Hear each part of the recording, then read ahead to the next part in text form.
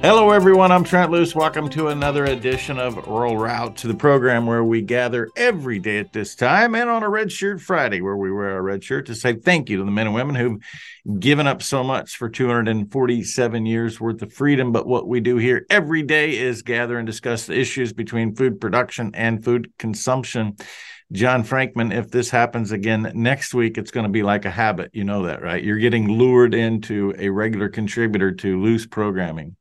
I guess I'm either doing something right or doing something wrong. We'll find out. Or people just didn't grasp all the monstrosity of information you gave last time, and we had to come back and rehash it. But again, thank you for your service. Former Green Beret, is that the proper way to say that? Yep, that works. Ex-Green Beret, former Green Beret, whatever you want to call it. You know what? Let's do something basic before we get into issues of the day. What does it take to be a Green Beret?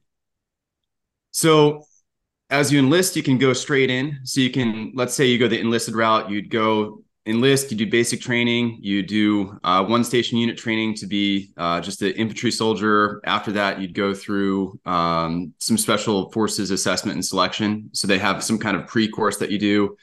And this is where the officers will meet up. So to be an officer, you have to have already been basically up to a captain. So I was an infantry officer beforehand. You have other people branching in. So you have to have been an officer for like 3 or 4 years before you then go and try out. So the tryouts, it's 3 weeks. It's special forces assessment and selection. The first week is called gate week. And during that time, you have ruck marches, runs.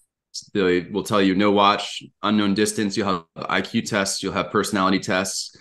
And yeah, they're just really figuring you out. You'll do then a week of land nav, then a week of team week where you're carrying more weight than you ever thought was possible, further than you thought possible. And as far as people not really understanding what kind of mental toughness is taken, I would just say, if you've never walked to the point where you're falling asleep while you're walking, if you've never smelled ammonia from your body because you're burning muscle, like you're working that hard, like that's just kind of the starting point, or that's really where you're going to end up. So you go through that. Then as an officer, I went through the captain's career course, the special operations force captain career course, which is a few months long, a lot of planning. Then you go through a couple-year course, and it's small unit tactics, it's survival, evasion, resistance, and escape, where you're put in a prison camp. You learn how to kind of survive, because you're in that profession where if you're doing your job right, you're behind enemy lines and there's the possibility you get captured. And our kind of like capstone activity is called Rob and Sage, where we are put in a scenario where we pretend that basically North Carolina invades, Virginia invades North Carolina. We're allies with South Carolina, and we're trying to overthrow the government. So we're working with a guerrilla force, living in the woods, operating out of a guerrilla base, and trying to use whatever assets and resources we can to conduct unconventional warfare behind enemy lines. After that, we have 6 months of language training, because one thing that makes Green Berets different from every other special operations branch is that we work by, with, and through people. We have 5 different special forces groups, and each of these groups is aligned to a different continental command. So I focus on Southcom. I learned Spanish for 6 months. And before leaving the course, I went to military freefall school. So I got to skydive for a bit. Did you say you got to skydive, or you got pushed out of a plane and you weren't willing? Oh, I was willing. It was quite a rush, but maybe I wouldn't have done it on my own. But yeah. So you said so many things there that were fascinating. First one many things caught my attention, but I was sitting here trying to think myself, I believe that I've been in some excruciating ranch activities over a period of time, but I don't believe I've ever smelled ammonia from my own muscles breaking down. That's definitely an experience that was much more Ranger school. So I was an infantry officer before going special forces. So with that, had to go to infantry basic officer leadership course, Ranger school, and definitely had that smell, because you're just food deprived. So when you're running out of fat, you go to muscle. Right. And so then that leads me into the next question. And I've had an issue with the military for a long time, actually, John, in this regard. I don't believe that the proper nutritional guidelines have been presented to our greatest fighting warriors in the world. But is there a diet regimen that comes along with this extreme rigorous physical activity? There are 2 bags of MREs, meals ready to eat. So it's about 4,000 calories a day. And I think that they kind of focus more on the calories before they get to macros, and then before they get to vitamins and minerals, and somewhat processed. So I too share concerns about kind of general food consumption for Americans. But I would say probably not getting the most nutritional while you're in Ranger School. But and when it really jumped out at me, and I spent quite a bit of time at one point in time, 10 years ago, John, on this, we were at Fort Carson with the All-American Beef Battalion feeding 5,000 troops that day. And we were in I guess you call it the mess hall, and up on the wall was a USDA food guide pyramid, and it was recommending that nobody in the military get whole milk. Well, now, just 2 weeks ago, we have tremendous data coming from the University of Chicago, believe it or not, that says that fat from whole milk and meat is actually very beneficial in fighting disease, including cancer. And I've been on that path for a long time. And then here I saw where the military is suggesting you do not consume whole milk, the very nutritional ingredient that God gave us when we came into this world. Well, I think that one of the good things about going through this whole COVID shot mandate nonsense and realizing that this COVID vax is totally unnecessary was that I started to question a lot more of what I've been told with regards to the FDA, with regards to the food that we've been eating, how processed it is. So hopefully a lot of people are asking these questions and trying to get back to more nutritional food, less processed, so they can just live longer and live healthier. You're spot on. I've had the ability to get people to understand the importance of cholesterol, how nitrates are essential, all of these elements. I mean, look at eggs. Eggs were demonized so bad for contributing to cholesterol and heart disease. Right. And I went back and in 1900, there was a paper published in the National Institutes of Health that says that eggs, and particularly the yolk from eggs in the stomach, does wonderful things for gut bacteria, but it also identifies toxins and goes to the toxin and neutralizes it. Well, seems like that would be kind of important. Absolutely. It's just unacceptable, and we got to wake up and we have to really question a lot of the institutions and what they've been telling us. So I want to finish up the Green Beret training. We've always been told, and it sounds like it's about a 50-50 split on whether you're preparing for mental or physical toughness. It's both, and it's almost impossible to not think of it as both. I prepared greatly for the Special Forces assessment and selection, and worked up to, I think, an 18-mile ruck march. But yeah, you have to have that no quit mentality. And I remember just being at Land Nav, and there was one captain there, and it was just cold, and he's thinking about everything he's going to have to do, Ranger School, the rest of the course, and he just quits. So you have to have both components, and it would be impossible to not have some level of both components getting in. And it's a both and. It's not a 50-50 for sure. Would you do it again? Absolutely. I would do it again. It's unfortunate kind of how things turned out, but I think I was put in the right place at the right time. And I think some of my leaders, they said, hey, you're a great guy. You're doing excellent. It's just bad timing. And I sometimes respond, no, I think that God put me in this place. I don't know if other individuals, as we kind of went over the last show, not getting the COVID shot, leaving because of that, I don't know if they would have held the same grounds. And I think that kind of example helps show how absurd these ideas, these policies are. And it's putting me in a position now to fight back. Let's just, for the last minute of this first segment, John, kind of rehash in case people missed it. You left the military, the United States Army, for body sovereignty. Right. Well, I left because my religious beliefs, that I did not want a shot that was involved in abortion, with the testing and the creation with these COVID shots. And I didn't think that a disease that I have a 99.99% chance of surviving, that I already have natural immunity for, merits me being involved in those sins of abortion, murder, and theft of a child's body part. So I left the military because of the opportunities I lost out on. John Frankman, my guest on this Red Shirt Friday. How appropriate that we have a veteran who's still fighting every single day. And I've said before, and I'll say it again, I have as much faith in the veterans as I've ever had, and they are going to be our leaders taking us back to freedom. We'll be back with more Rural Route on this Red Shirt Friday. John Frankman, after this. Well, in today's world, many people are talking about nitric oxide as a part of healthy living, but Dr. Nathan Bryan steps in here because How do we know the difference between one nitric oxide supplement and another one, Nathan? Well, there's several things you look for. Is the people that formulated or backing that product ever published a paper in the nitric oxide literature? Do they know anything about the basic enzymology and biochemistry of nitric oxide? Because here's what people do. Put a lot of ingredients in a bag or in a capsule and call it nitric oxide. You have to understand how the human body makes nitric oxide. You got to understand what goes wrong in people that can't make it. And then you got to provide product technology that actually fixes the reason you can't make nitric oxide. If you're low in testosterone, you don't give precursors or things because you've lost the ability to produce testosterone. What do? You actually give the actual molecules. Same thing with women with hormone replacement. Full details and order the product at no2u.com. That's N-O, number 2, letter U.com. Put Trent as your coupon code and I pay the shipping. Wait a minute, that's not good. Welcome back, Rural Route. Trent Loos alongside John Frankman joining us. Former Green Beret. We walked through what it takes to be a Green Beret. Now we are here. And last time we talked about the decimating of the morale and we're destroying the recruiting efforts of the United States military because of what is taking place today. I don't think anybody can dispute that. Obviously, Senator from Illinois, Dick Durbin, cannot dispute that because he suggests maybe these fighting age single men that are coming across the border illegally, maybe, John, we should just ask them to be a part of the military and grant them some citizenship. Are we that stupid on history where this is taking place? What happens?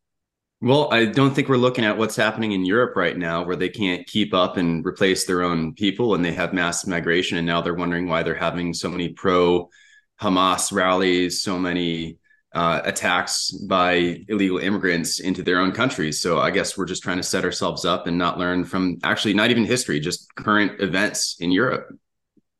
How severe is the recruiting for the United States military today? It's extremely severe. And I think 21, 22, it's been as bad as it's been since Vietnam. And I think that they're actually trying to shrink the size of the army to compensate for it. I believe I saw 20% lower than expected, anticipated. And you really do need between private to sergeant, like E1 to E5, that's a large percentage, a large majority of the military. Now, the backbone of the military are the NCOs, but those lower level enlisted is kind of who you need to man those maneuver brigades. So those infantry battalions, brigades, the same with the armor brigades as well. So it's a huge problem, and it's not going to make us combat effective or ready. And what are your thoughts about recruiting these illegals to be a part of the military? I think that Democrats are intentionally making a lot of crises and they are holding the country hostage. I don't see how you think of any other way than that. And I don't think just if you're paying any attention the last, 4 years, 1 year, whatever, that they created this crisis with recruiting. And they did so by, one, kicking out the service members who didn't get the shot, doing this ideological purge of conservatives and just straight up critical thinkers and people who are law abiding or self-conscious about their health.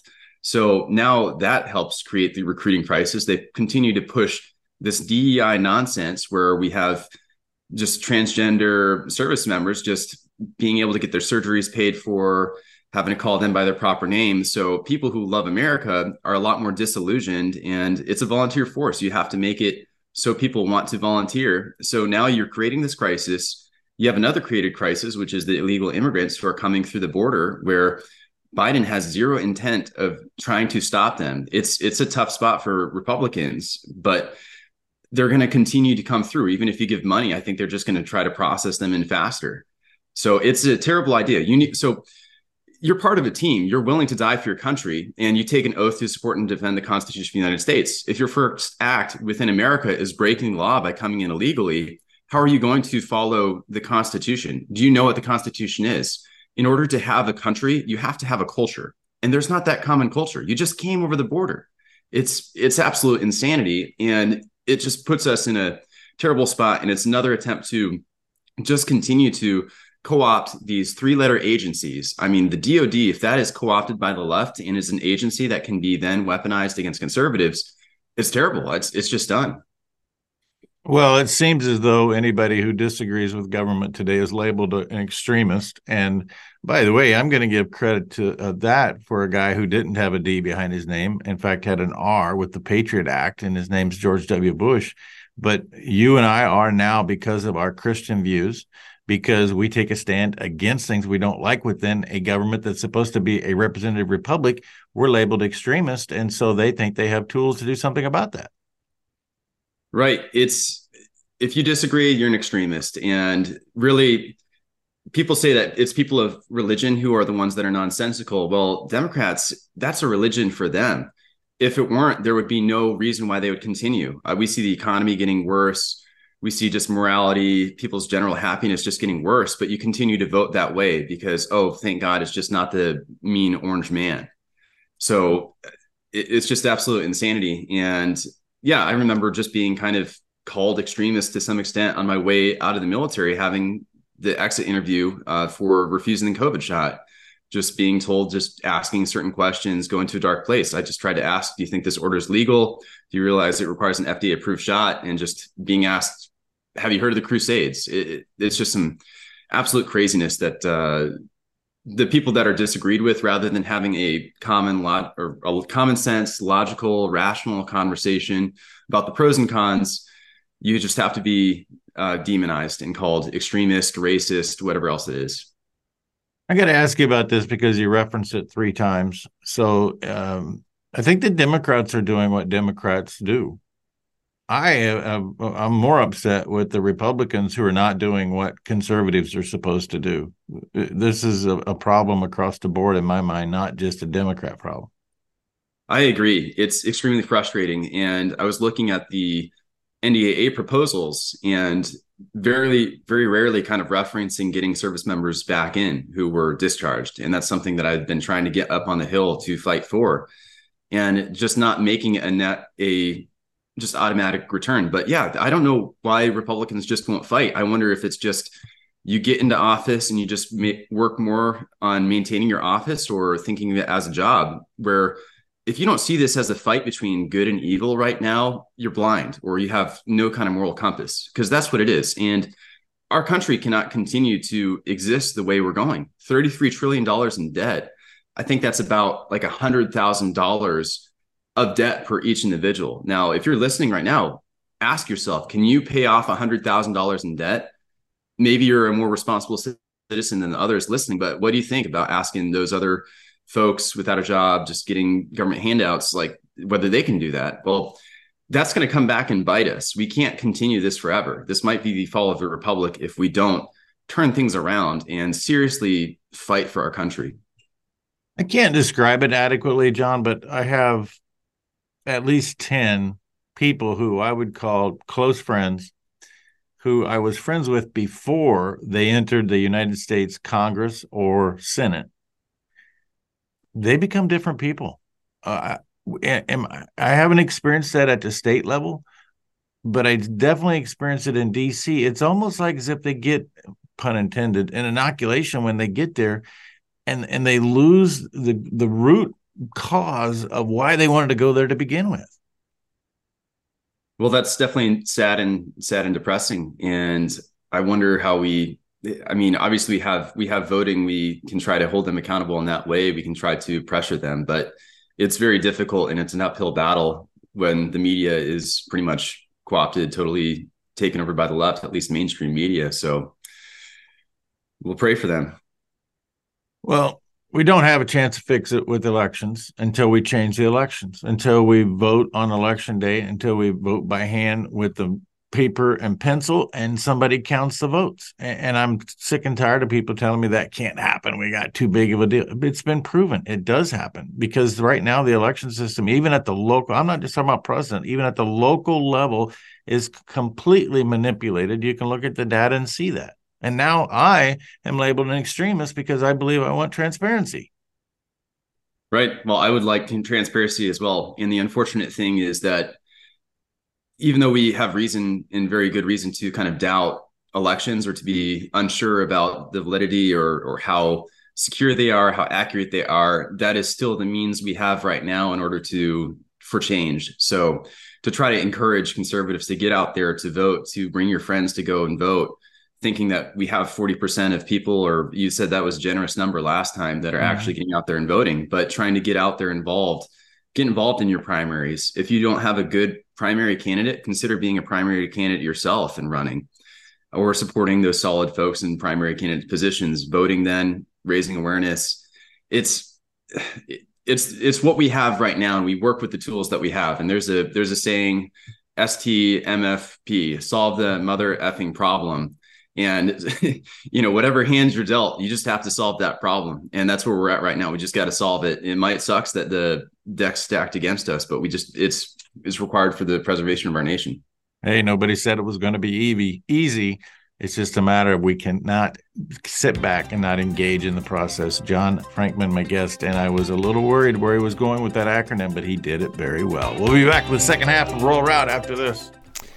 It is one day closer. I guess everything's one day closer, but January the 6th. I'm starting to get people ask me now about the National Western and what exactly is going to take place on January the 6th. We have the All-American Beef Battalion once again going to feed veterans and anybody who shows up at the bread female sale. That's the first day. And now I have the full schedule at 10:30 a.m. that morning. We're going to have a panel discussion talking about what's bugging you. You know the pun there? What's bugging you? Are you worried about insects taking over beef? We're going to have a panel discussion from 10:30 to 12. At 12 o'clock noon Mountain Time, we will serve, the All-American Beef Battalion will serve whatever number of people show up. And then at 1:30, we're going to have another panel discussion about the beef industry and where is the labor coming from. That's what January the 6th looks like, and that's just the first day of the 2024 National Western, Denver, Colorado. I've been saying the old field's coming back, and it is taking shape quite well. More details at thenationalwestern.com.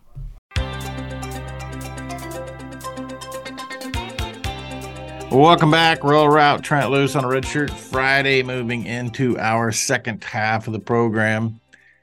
John, we must provide a little optimism when we go forward. I know that we talk about getting engaged, voting, running for office. But quite frankly, when you start showing up with a large group of people at county commission meetings, at school board meetings, you understand that you can make a difference just by your presence. It's even better if you speak, but just by your presence, it influences these people who, when there's nobody sitting in the audience, they really don't feel the same level of accountability.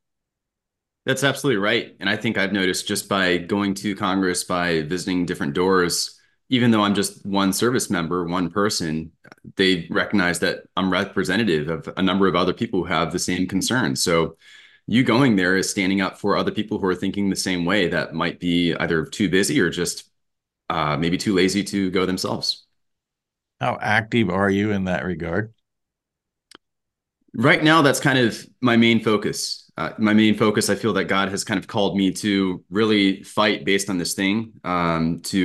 It's not just about the mandates. It's about government intrusion on many, many things. So it's trying to get out on interviews as much as I'm asked to do so. It's visiting whenever it makes sense to go meet with different offices. So I've been up to DC twice for about a week each time, have met with over a dozen kind of different staffs and offices to speak with either reps themselves, senators themselves, or their staffs to try to explain to them what has happened to the military, what has happened to service members, and the problems that they're going to have if they don't solve this issue.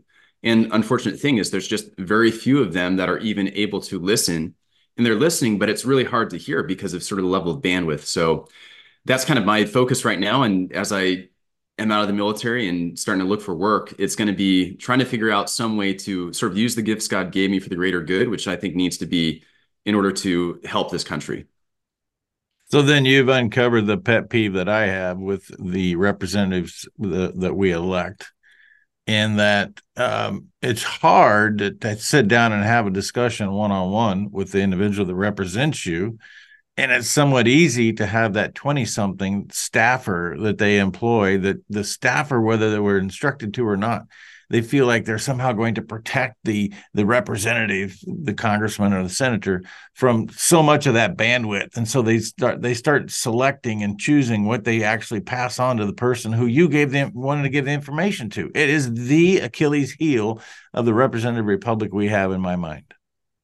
I think that it takes persistence, and I understand why it's an issue, right? Because you have this representative who's representing hundreds of thousands of people who, just as a matter of physical impossibility, wouldn't be able to spend time with every individual.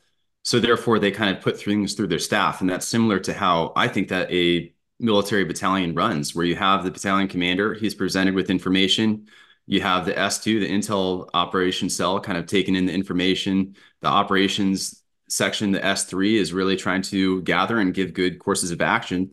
So it's trying to make sure that your team is fluid and well working. Now, one of the issues is having these younger staffers, having a lot of turnover in your office. So not only do you really need to be, like, one, someone who understands what the problems are, two, has the moral courage to do it, but three, I think a good manager of people to be able to kind of run your team well. So that might require a good chief of staff or something like that. So that's why it's good that we have good media to continue to pressure, to continue to pass that message on, because unfortunately, seven habits of highly effective people, right? They have this section where they talk about what's urgent and not urgent, and what's important and not important. And right now, what I think this issue is that I'm working on is it's urgent, but it might not be, or it's important, but it might not be seen as urgent because, well, the mandates went away 2 years ago, right? Well, we're seeing the fruit of not being able to solve that, which is the recruiting crisis and just kind of illegal DEI nonsense, more illegal stuff happening within the military, woke things happening. So to try to allow the congressman to focus on those right things. So not trying to make excuses for them, understanding the difficulties, but man, it's been years. Where are we at? What are we doing? Like, the more we just had NDAA proposals go up that talked about they're going to consider bringing us back, that they're only going to consider the people who submitted religious exemptions. Well, this was an illegal order. Where are the damn hearings? We've been trying to ask for them for years, and it makes no sense. Like, we can explain it's illegal. We can explain that it's medically unsafe. Just give us a freaking platform to do it. Like, anybody, you can do a regional hearing. We don't need the whole House Armed Service Committee to agree to do this, even though Republicans have the majority. So it's absolutely infuriating too. So I'm not trying to make excuses, but man, it's infuriating. Well, potentially the Republicans lost the majority this week if Kevin McCarthy leaves. Well, it sounds like he is, and my thoughts on that are, if you're not willing to stick out your term for your own constituents, I mean, you should never been speaker, let alone in the House. That's crazy. How are you going to you were so concerned about having a majority or a slim majority, and now you're going to continue to leave and hurt the party, hurt the country? I don't know what your thoughts are on, but that's the worst kind of traitor I can't imagine. Like, how do you lead the people who put you there? Right. And then expelling Santos, I was upset with everyone trying to push to expel Santos. At some point, when can you just be pragmatic and say, one, this guy doesn't have an actual conviction. Two, for sake of pragmatism, we need to continue to control majority, because whatever the heck this dude did on his own time is not worth kind of crucifying him in order to hurt the whole country by giving the power to the communists, to the people who hate this country and are trying to rapidly change it for the worse. One thing that's very apparent with you, John, in conversation is your training continues to come through. And I kind of think about things as a lone wolf, because I've just always been out there doing things. Don't worry about who comes along with me. Every sentence when you talk about dealing with the situation that's in front of us, you talk about your team. And I really admire that. And I know that where you get that, but I think we all need to think about the team approach more often. Yeah, absolutely. And I would say every team I was on, I was never the best at what I did, maybe just in bringing people together and being a leader, but it's recognizing that there are a lot of gifts, talents, and especially as a special forces detachment commander, I've been in special forces for, a number of months, but other guys, my team sergeant, he's been there for over a decade. Other senior enlisted, they've been there for decades. You have to rely on that experience. You have to work together. And maybe it's, I don't know, maybe it's an ego thing where people in power have to be the smartest one around them. Well, I would love it if, gosh, I had a staff that everybody else was smarter than me, so I could just listen to them and try to make the best decisions based on the information provided. Well, that ultimately is probably Kevin McCarthy's problem, and it's too many problems along the way. Where if somebody thinks there's someone smarter around them, they tear them down and leave. I've always tried to surround myself with people that are smarter than me because I can't learn anything if I'm the one talking. Right, and I think that what I was telling someone the other night is that I know enough to know that there's a whole lot I know more than others, but there's a whole lot I don't know. And it depends on every area. Like I just got my master's in theology. Well, I know a whole lot to know that, hey, I have a little bit more knowledge about this than others, but there's a whole lot I don't know. And being able to recognize when other people can have some kind of input and something of value. And how about all those areas where I don't have that master's, all those areas I don't have experience in? Well, just kind of approach things humbly, or else you're not going to be able to grow. I mean, definitely have confidence in yourself and the gifts God gave you to move forward. But yeah, we have a long ways to go with the country. Final thing in this segment, John, a year ago, November, first week of November 2022, I was at Eagle Pass, right in front of the Rio Grande River, in front of Pedros Negros. I had a tour from the Texas National Guard. They told me that in the previous 6 months, there had been an acceleration of single males coming from 3 countries, Iran, China, and Russia. We now have a lot of discussion about that taking place. In fact, the day before I was there, 1,600 males showed up from Venezuela, many of them from those 3 countries, but it funneled through Venezuela to get there. How concerned are you about these single males that seem to be illegally coming into our country left and right?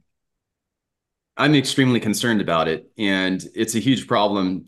I mean, we already talked about the numbers of people is just a huge problem within our infrastructure, but the possibility of having some kind of a local attack is pretty great. And one of the things I think is that as long as kind of Biden is in power, I'm sure these other countries will see that it's beneficial to just let him continue to destroy the country on its own. My concern is, if somehow we get Trump back in, when we get Trump back in 2024, the kind of chaos that is going to be wreaked, or that kind of possibility, especially if it's ever advantageous for adversaries to go into a wartime situation with us, that these are kind of cells that they can have operate behind enemy lines. Because of how sort of diverse our country is, it's a lot easier to operate sort of within here. Now, maybe if the FBI was as worried about spying on them as they are on their own citizens, we might be okay and be able to detect them. But it's definitely maybe that's why we're giving them all a free cell phone, John. That way we can track them. Hey, that's a good idea. Maybe that's. I don't think it's what's happening, guys anyway, but right? I could be wishful. and I also think it's a greater probability that these men are here for when Trump doesn't get reelected, and what the anticipated approach is going to be from many American citizens. Right. Well, it's so frustrating. And the whole idea of just these military age males, just single men coming in, they need to be back in their own countries fighting for them. Yeah. And I also think it's so funny that we have a supposedly racist country. Well, the country is so damn racist that we have all these people who, are from other countries that aren't white that just want to come here. So it can't be that racist, I guess. John Frankman, my guest, Red Shirt Friday. We are charging through December like it's actually going to come to an end at one point in time. We're almost halfway there. We're over halfway through this conversation. We'll be back with the last segment. Roll Route after this. Let's spend a moment and talk about crop protection. We're protecting from insects. We're protecting from weeds, and the Apache sprayers get it done with efficiency, reliability, and second-to-none service. Simpson Farm Enterprises, based in Hays, Kansas, with locations throughout Kansas, Oklahoma, and Nebraska, obviously, and Colorado as well. If you call and you want something, you will get it. SimpsonFarm.com for full details. Check out the reliability of the Apache sprayers. And I know that anybody in the marketplace today has a degree of reliability, but when you have the reliability backed with the service that you get from Simpson's, you really got something that'll get the job done. As a farmer, you got to protect yourself from the nutrients and the water that these plants and insects are robbing. That's why we need to support the technology to make it happen. Also in the northern plains, High Plains Apache. High Plains Apache Simpson Farm Enterprises have partnered up to make this message possible and would encourage you to stop in the store, either in Mandan or over by Fargo. Better yet, the store on the World Wide Web, highplainsapache.com. Check out the Apache sprayer technology today.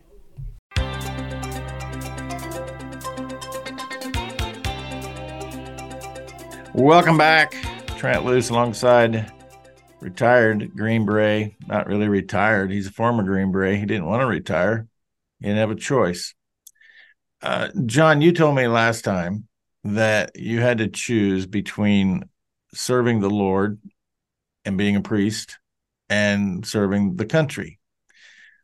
Don't you find it somewhat fascinating that you spent time with the decision you made through the United States Army to stand up for freedom, which includes religious freedom, by the way, and now you have all of these life experiences, which puts you in a great position to do both? You're still serving the Lord and bringing the message to people about freedom and sovereignty, but yet you have all those years experience in the military and what that brought to you. But you're at this time and place for a reason. I can't agree more. And yep, like I was explaining, I spent 4 years in Catholic seminary, 4 years in formation. And that's a time of prayer, time of human formation, of study, of getting to know God, of studying philosophy, better understanding how the world works and why it works the way it does.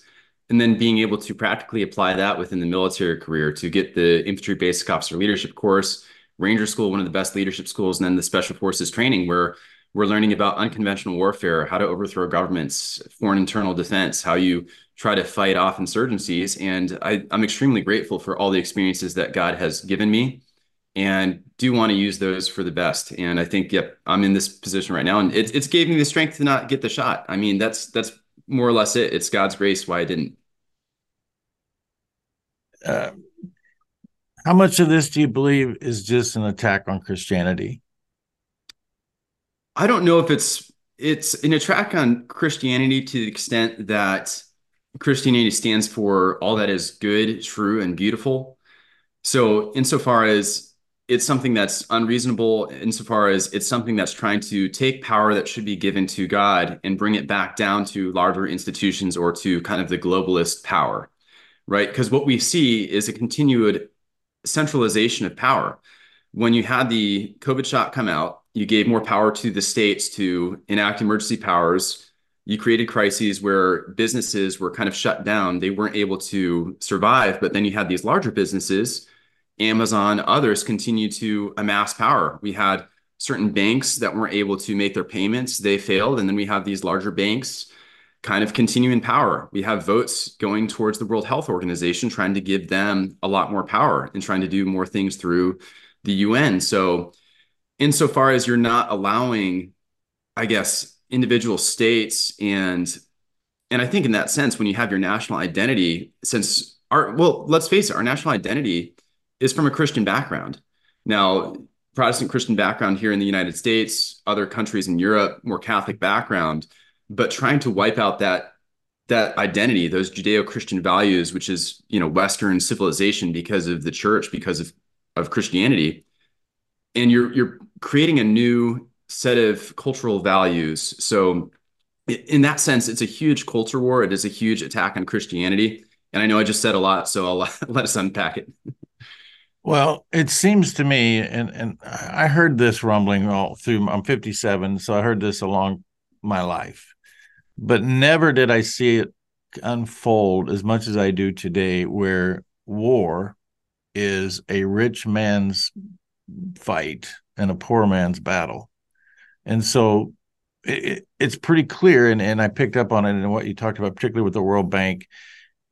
And it's unbelievable that a few families can have such a foothold on what happens around the world. And when it's time to just flip the switch, they bring about the Boer Wars or World War I, and then World War II and Vietnam and all of these things. I would really love your take on how all of these, let's just take the events of yesterday, 1941. December 7th, 1941. It's pretty well documented that FDR knew that attack was coming and did not prepare because he wanted to be able to pull the United States into that war. How do you resonate with all of that, and where do you think that takes us? Well, I will just be humble and admit that that's something I don't know enough about to speak intelligently on. I think there's a whole lot, that I have to learn, and just like I said, a whole lot I know I don't know. So, but we definitely do need to be kind of aware that there are powers that don't necessarily have our best interest in mind, and I think that we can see it a little bit more clearly with what you referenced, George Bush, the Patriot Act. Let's look at how that crisis was used to take over our power. And then just looking at COVID recently, how that was used to take over our power.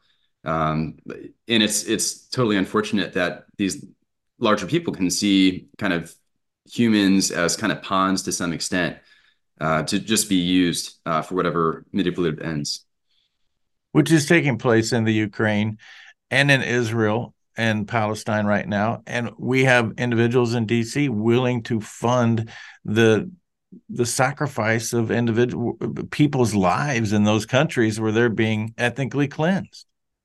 Well, I don't know why we're having right now more money going towards Ukraine. That's not making sense. I'm not sure what kind of progress we're making at all there. And it's just continuing to deplete the Ukrainian population. They can't fight Russia forever. And if it were such an attack on democracy, why is the US the one that's footing the bill? Isn't Europe that much closer? Don't they have what other countries actually loan other countries money to fight their wars? Are there others? Are we just this bank that we can just keep printing money and then we'll then eventually fail and everybody else will move on? So it's absolutely absurd. Well, again, it comes back to the same premise that I have every day, and you've already explained.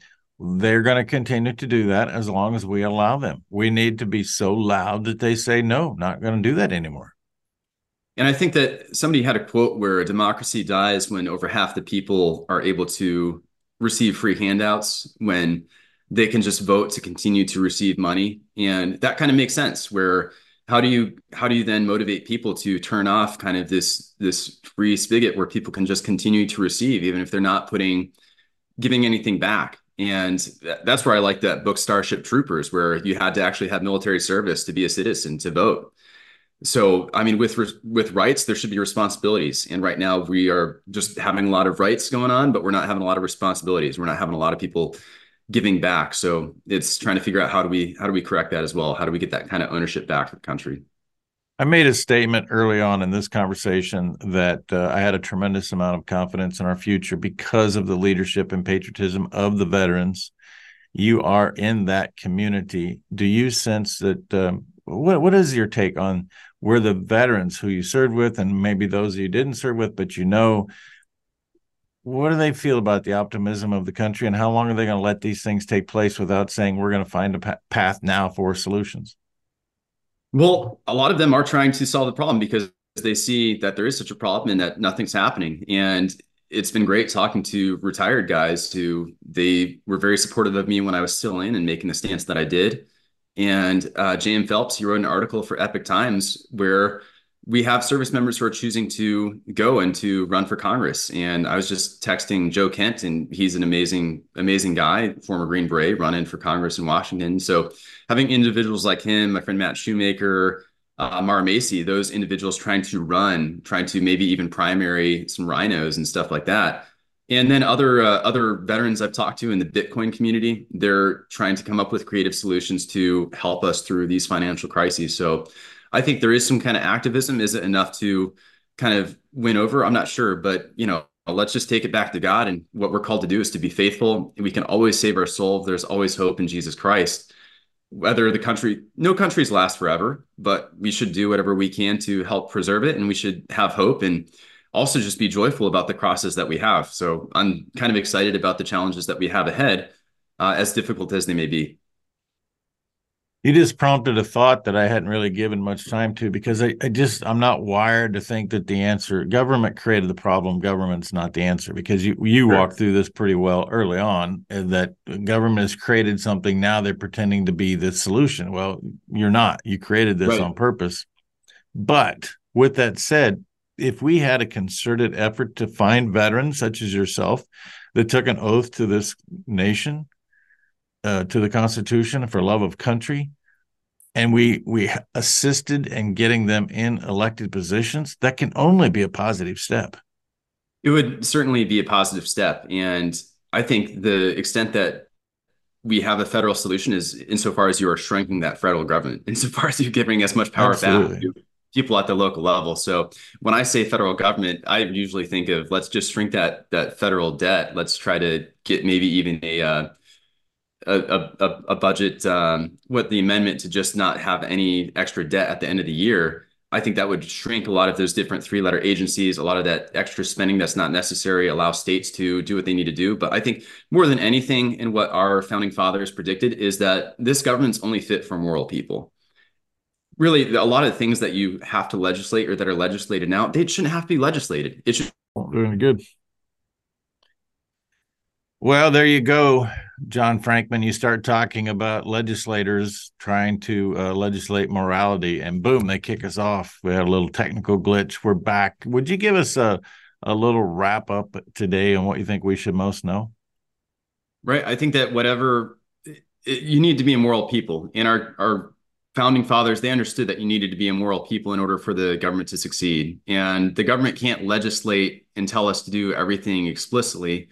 It has to be kind of self-ownership. It has to be us trying to strive for that excellence, trying to follow those precepts that God has given us to be a better people, a more virtuous citizen. We shouldn't have to be legislating that women can be men or can't be men can't be women, that you shouldn't kill children up until the point of death.